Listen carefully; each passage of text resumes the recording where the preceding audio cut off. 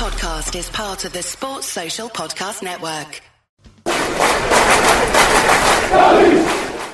So hello, welcome. We've got another KENN7 podcast, and joining me is the, the former lead singer of Starsailor, or, well, maybe I should just say, joining me is James Walsh, who was the lead singer of Starsailor. James, thanks very much for joining me. How are you doing? You all right? I'm good. Yeah. The band is still a going concern. We're a lot. I can understand why you would think that, because we're a lot quieter than we were in the early days when it was non-stop. Yeah. But we have done the odd sort of gig and release stuff every now and again over the last few years. So we're still in touch, and we still get together and do stuff. So we'll get into that, right? So obviously, primarily we're a Liverpool podcast, although I'm massively into music. So to have you on is brilliant. I get to talk music with someone who's into music, you know. But let's deal with the Liverpool stuff first. So, my first point is, how did you become a Liverpool fan? Where does that come from? Well, I grew up in Chorley in Lancashire. Yeah. And it was pre kind of Blackburn and even sort of Preston to a lesser extent, kind of basically doing a bit better and being the team to support. So everyone in my school pretty much supported either United or Liverpool. And my mates and my older brother all supported Liverpool, or most of them anyway. Liverpool were doing quite well at the time, in the sort of late 80s, early 90s when I started supporting. I wish it was a more kind of romantic story of like, my dad was a Liverpool fan, his dad was a Liverpool fan, his dad was a Liverpool fan, but no, it was, there weren't that many choices really.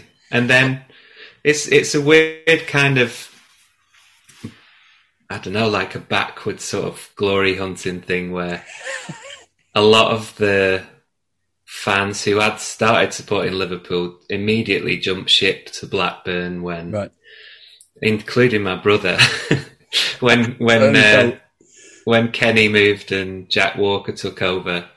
And I thought, no, despite the fact that we weren't doing particularly well under Graham Souness, I'm going to stick to my guns. I picked Liverpool, and that's it. I've got to stand by my choice. I mean, I don't know whether you said it was a romantic story there. If you say, well, my dad was a fan and my granddad was a fan, but it's not, because that's just bullying. They don't give you a choice in that option. At least you had a choice and chose right. I had no choice at all, and my dad took me to my first game when I was 2. Right. And I was asleep the whole game. Apparently, he said I woke up when we scored. So, there's nothing romantic about that. Yeah, my dad. I say that my dad wasn't a fan. My granddad wasn't a fan. My dad does kind of profess to be a Liverpool fan, but it certainly wasn't sort of drummed into us from an early age. So what are you? Yes. What are you like in terms of like being a fan? I mean, how would you describe yourself? What I was thinking when I was trying to formulate this question was, what are you like on a match day? Because I'm like, the day before, I'm thinking about the game, and I'm thinking, I've got a game to watch. You know, even when we're rubbish, I'm looking forward to watching a game. What about you? How does it work for you? I'm quite an optimistic fan, and no matter how we're performing, I always think maybe this is the game where we turn it around. But yeah, I get excited on a match day, and I do enjoy kind of obviously like following your podcast and the lads on the Anfield Wrap, and I think like I was saying earlier, before we kind of started the interview, I feel like the kind of fan podcasts and websites and message boards or Twitter and wherever fans kind of interact, it always becomes that bit more animated when things are a bit fraught and things are a bit aren't going so well like they are at the moment, because it's almost like a form of therapy where everyone's got their kind of theories on what's going wrong and how long term it is, and it's nice to kind of hear from people when you're feeling a bit doom and gloom about it all, hear from people who are like, no, this is a short term issue and we're in the right place and we're moving in the right direction and we've just got to weather this storm. And well, you mentioned them there. I mean, the Anfield Rat Boys, they sort me out when my head's gone. Totally. I wait. Their podcasts come out, the post-game podcast, and if something's gone wrong, I can't listen to. If something's gone wrong, I can't listen to the post-game podcast straight away. Give me a couple of days, but then once I do that and then listen to the review, then I start going, okay, well, I can see, And I mean, are you the same? Does it work like that for you? Yeah. I think some of the Neil's post-match reviews are quite funny as well and quite sort of well written. It's kind of David Peace reminds me of his sort of writing. So it's good. No, he's just very matter of fact, Neil. They're all really good. Like lucky enough to get Gareth on here and John Gibbons. I've had on a few times, and they're just good lads. You know what I mean? Nothing's too much trouble for them. They've been they're brilliant. And then, like I say, that it's like therapy. They talk you round. But I mean, like you say, Twitter in particular is very toxic, and there's no level ground. It's either awful, or we're the best thing in the universe. You know what I mean? And you get all of those opinions. You have to just shrug your shoulders. I mean, looking at those sort of comments, especially the toxic ones, does that annoy you? How do you feel about it? Yeah, definitely.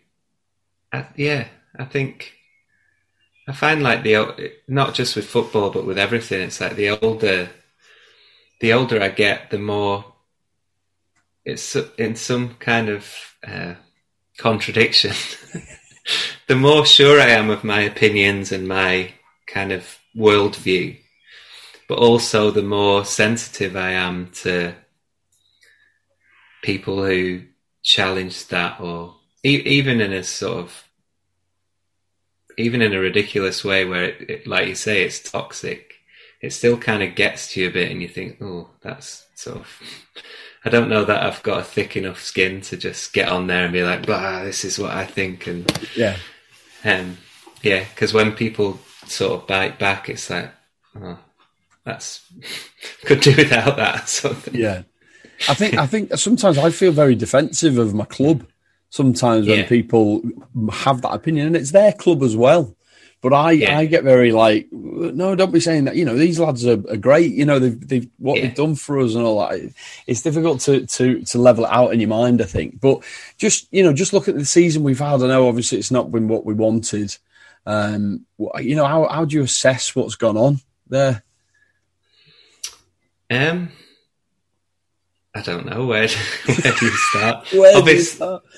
Obviously, losing Van Dijk, I think, was a massive blow.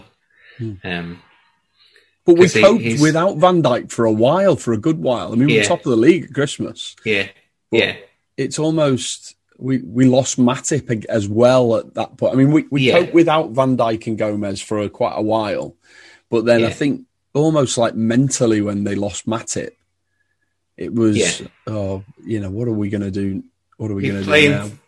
Playing so many games without any recognised central defenders, it's like, no, that's, and people talk about, City have had to cope without this player or that player, but when they've lost key players in defence in the past, they've fell apart as well. It's like last season they lost Laporte and had to put Fernandinho back there, and it didn't work. So it's, I think it's definitely a big factor, and the pressure of winning it last season. and the fans playing such a massive part in that as well, and them suddenly being gone. Yeah, no one can tell me that we lose 6 games at home on the bounce in a full stadium. No, it's just not happening. No, it's not happening. So I mean, it is a factor, and I've had a lot of people say the fans, and I'll always counter it by going, well, the fans haven't affected Man City, but when you get freak results like those 6, it certainly tells you something. Yeah, definitely, completely. And I think the kind of lack of confidence, obviously Salah's still banging them in, but the lack of confidence up front as well. And that's another thing that the fans would have, you look at how Mane struggled recently, the fans would have been right behind him and really geeing him up and getting him going. And I don't know, I don't want to make assumptions on how he ticks. And Firmino as well is another player who thrives off that reaction. I don't want to make assumptions on what's going on in their heads or what makes them tick, but that could well be a factor. I mean, you can compare it to your game and how would you feel about playing in the MEN arena with no one in there, doing a live stream in the MEN arena on a stage? Yeah, you wouldn't. It wouldn't feel right. It wouldn't. You would be. You know, when you go on stage, you get that extra 10%, don't you? Yeah. When you hear people singing back and stuff like that. So, I mean, it's exactly the same. Do you agree with that? Yeah, well, I think a good example of that is like doing streamed gigs or doing live streams where when you're playing live and something goes wrong, it's obviously nerve-wracking, but if you've got a good crowd behind you, they keep encouraging you and they stay with you. Whereas when you're doing a live stream, you might get the odd encouraging comment, like, you know, and like the stream goes a bit wonky or whatever. You get the odd encouraging comment, but otherwise you kind of feel lost and you're like, oh, this whole thing's unraveling, and I get that. And maybe there's a bit of that with the players where they make a mistake and you think, fuck, this is, sorry for swearing. They think, oh no, this is all going wrong, and because there isn't the crowd there to kind of keep them, to get them up again, to go, no, we're still behind you, keep fighting, keep at it. The whole thing just kind of, and I know they're kind of professional athletes and they should obviously be able to do that on their own without any crowd in the stadium, but it's bound to have an effect, I think. Just before we move on to music, I just wanted to get a brief comment off you on what you thought about the European Super League while it was all going on and everything.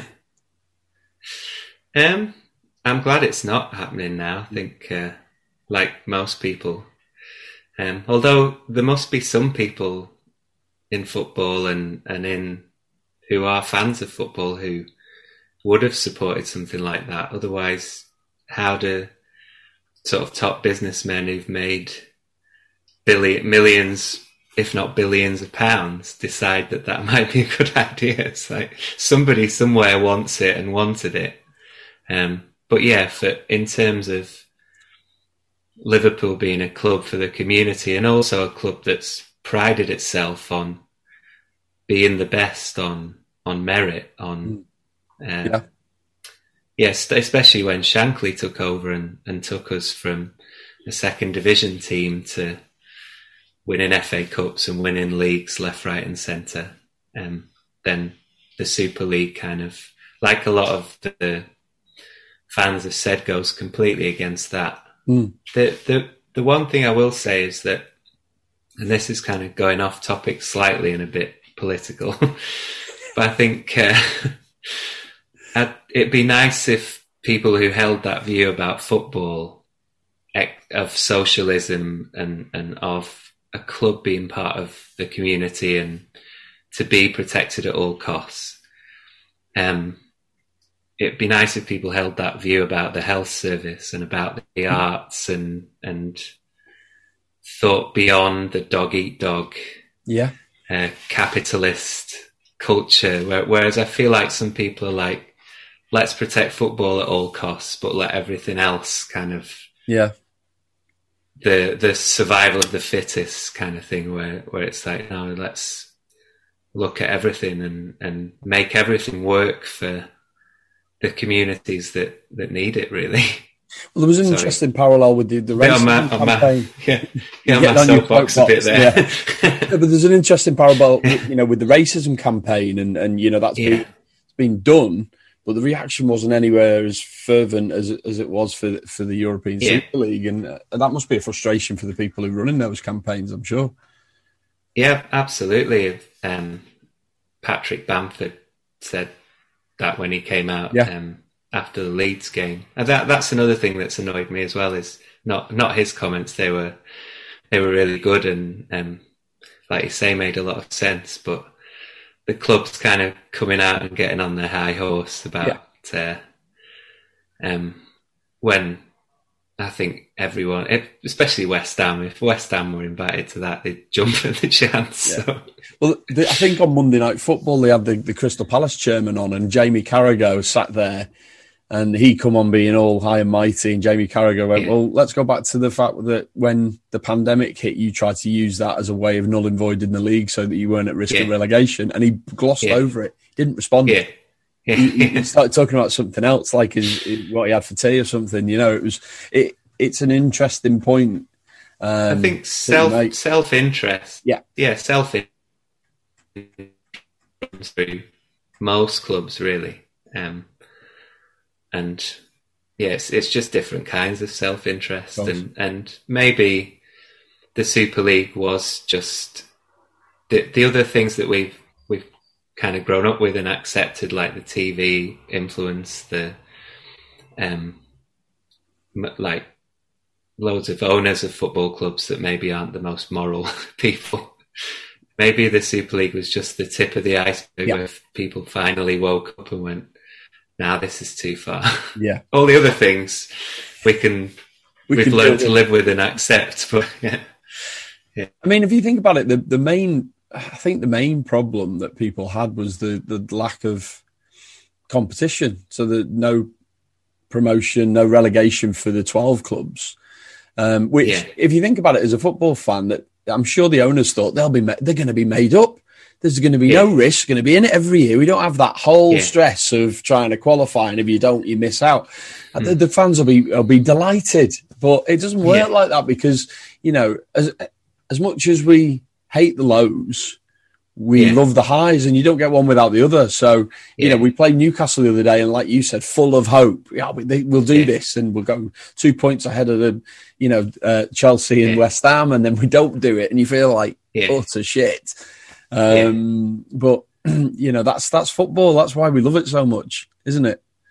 Yeah, I think this season, especially the last few games, is kind of as our long-term, or not long-term, medium-term goals of like winning the Champions League or even qualifying for the Champions League, if they've started to ebb away. It reminds me of supporting Liverpool in the kind of mid-90s or early 90s, when we would regularly finish 7th and 8th, and you took each game by game and you think, oh, we've won today, that's great. You're not even looking at what it means to the bigger picture, because there isn't a bigger picture. Just, by this stage of the season, at the beginning you're hopeful, beginning of the season you're really hopeful, but by this stage of the season it's just an acceptance that nothing's going to happen. I get that. We said, you just brought it up. We said before we started, didn't we? The game on Saturday reminded me of the time when we were close under Roy Evans and David James flapping at crosses every week. And we were the Coventry game where we lost two goals in the last 5 minutes. Just reminded. That's how I felt then, and I was a young man then. I'm an old man now, and I still felt the same way. If you're enjoying this video so far, please show your support for the KENN7 channel by subscribing, clicking the like button, and also clicking the notifications button as well to get future broadcasts.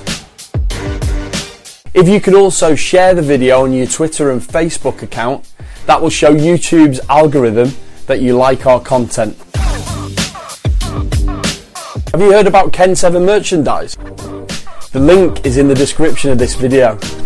We have premium fanwear for fans covering Liverpool, Celtic and Scotland, and it's fanwear for young and old, so we have t-shirts, hoodies, sweatshirts, caps, mugs, you name it, we've got it. Just something else to remember, every purchase that is made on our website, we donate to the Marina Dalglish Appeal, so you're helping a great cause as well. Let's have a chat about music, because you've just released a single, but it's off the back of an album, isn't it, called Small Illusions, which you released in February. It's a solo album. Mm-hmm. So, I mean, what is that? What you've been doing with your time during lockdown? A lot of writing and using it productively. Been writing most days, really. I think, like I say, you kind of wake up every day and feel a bit lost because there isn't, there aren't gigs happening, and the music industry and world has kind of slowed down a little bit. So I feel like more my own boss in a way, where I'm writing and recording in my own time, and hopefully these kind of songs will do something. But the main thing is that they've kept me occupied and given me something to do. This year is 20 years since the Starsailor album Love Is Here. Mm-hmm. I've made that note as well, by the way. I've actually got that note. So the original plan was that it was going to be quite busy with activity kind of surrounding that, which is still happening later in the year. But I think as that's been pushed back and back, I've used that as an opportunity to do more solo stuff, and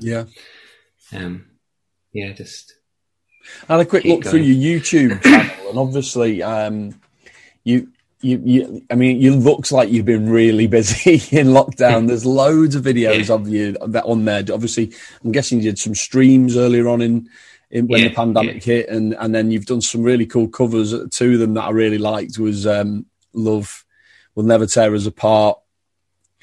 I love that song anyway, and also "The Book of Love" by, is it Peter Gabriel?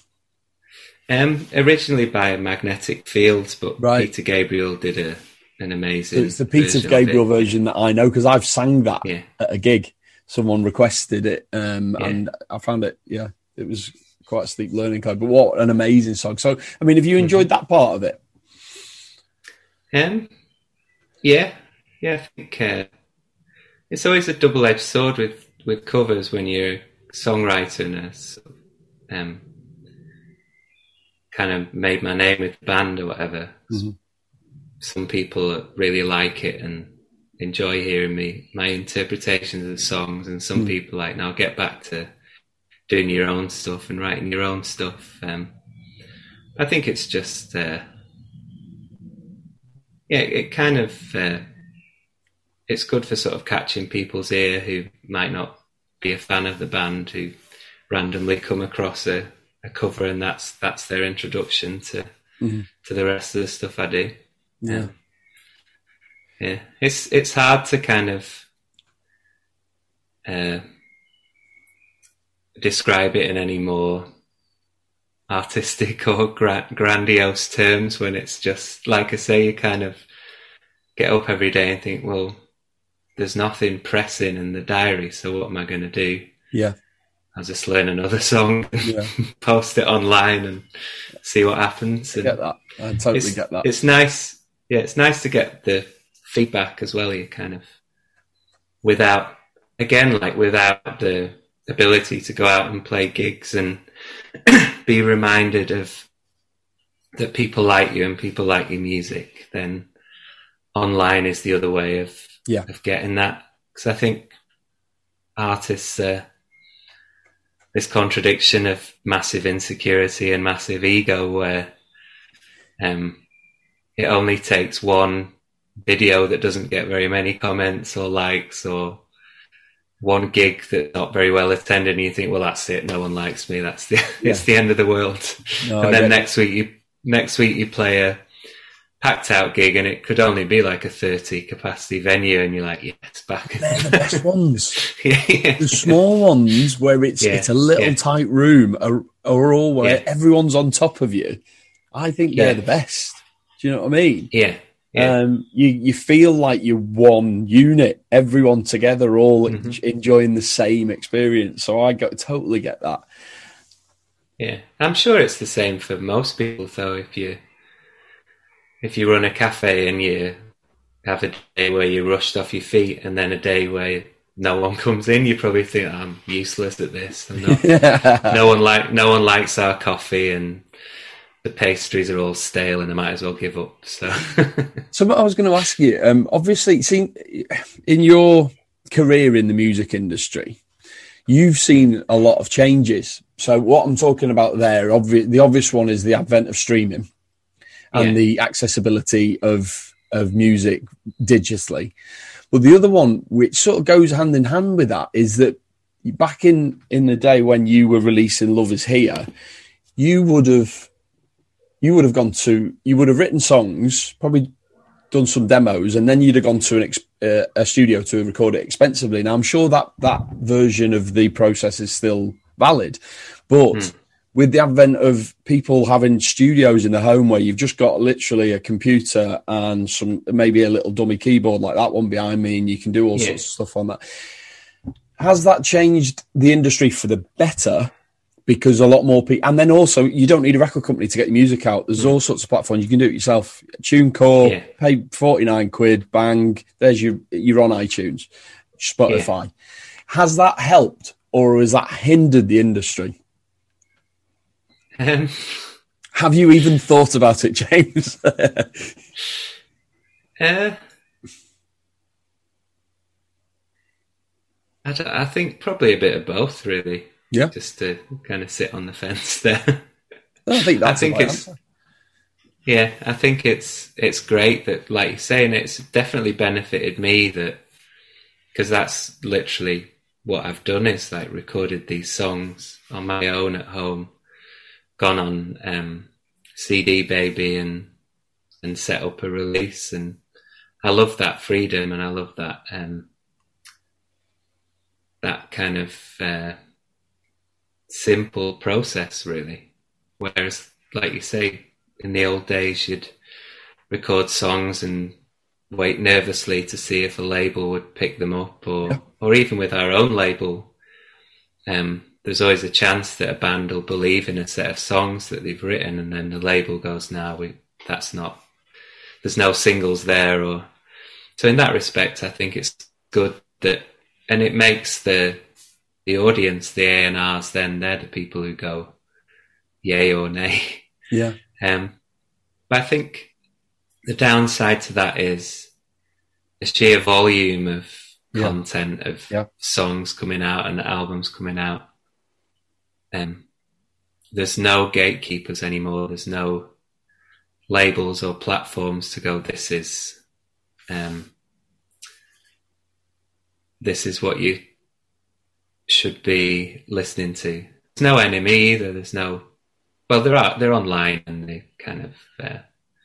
But do you think that was a good thing to have?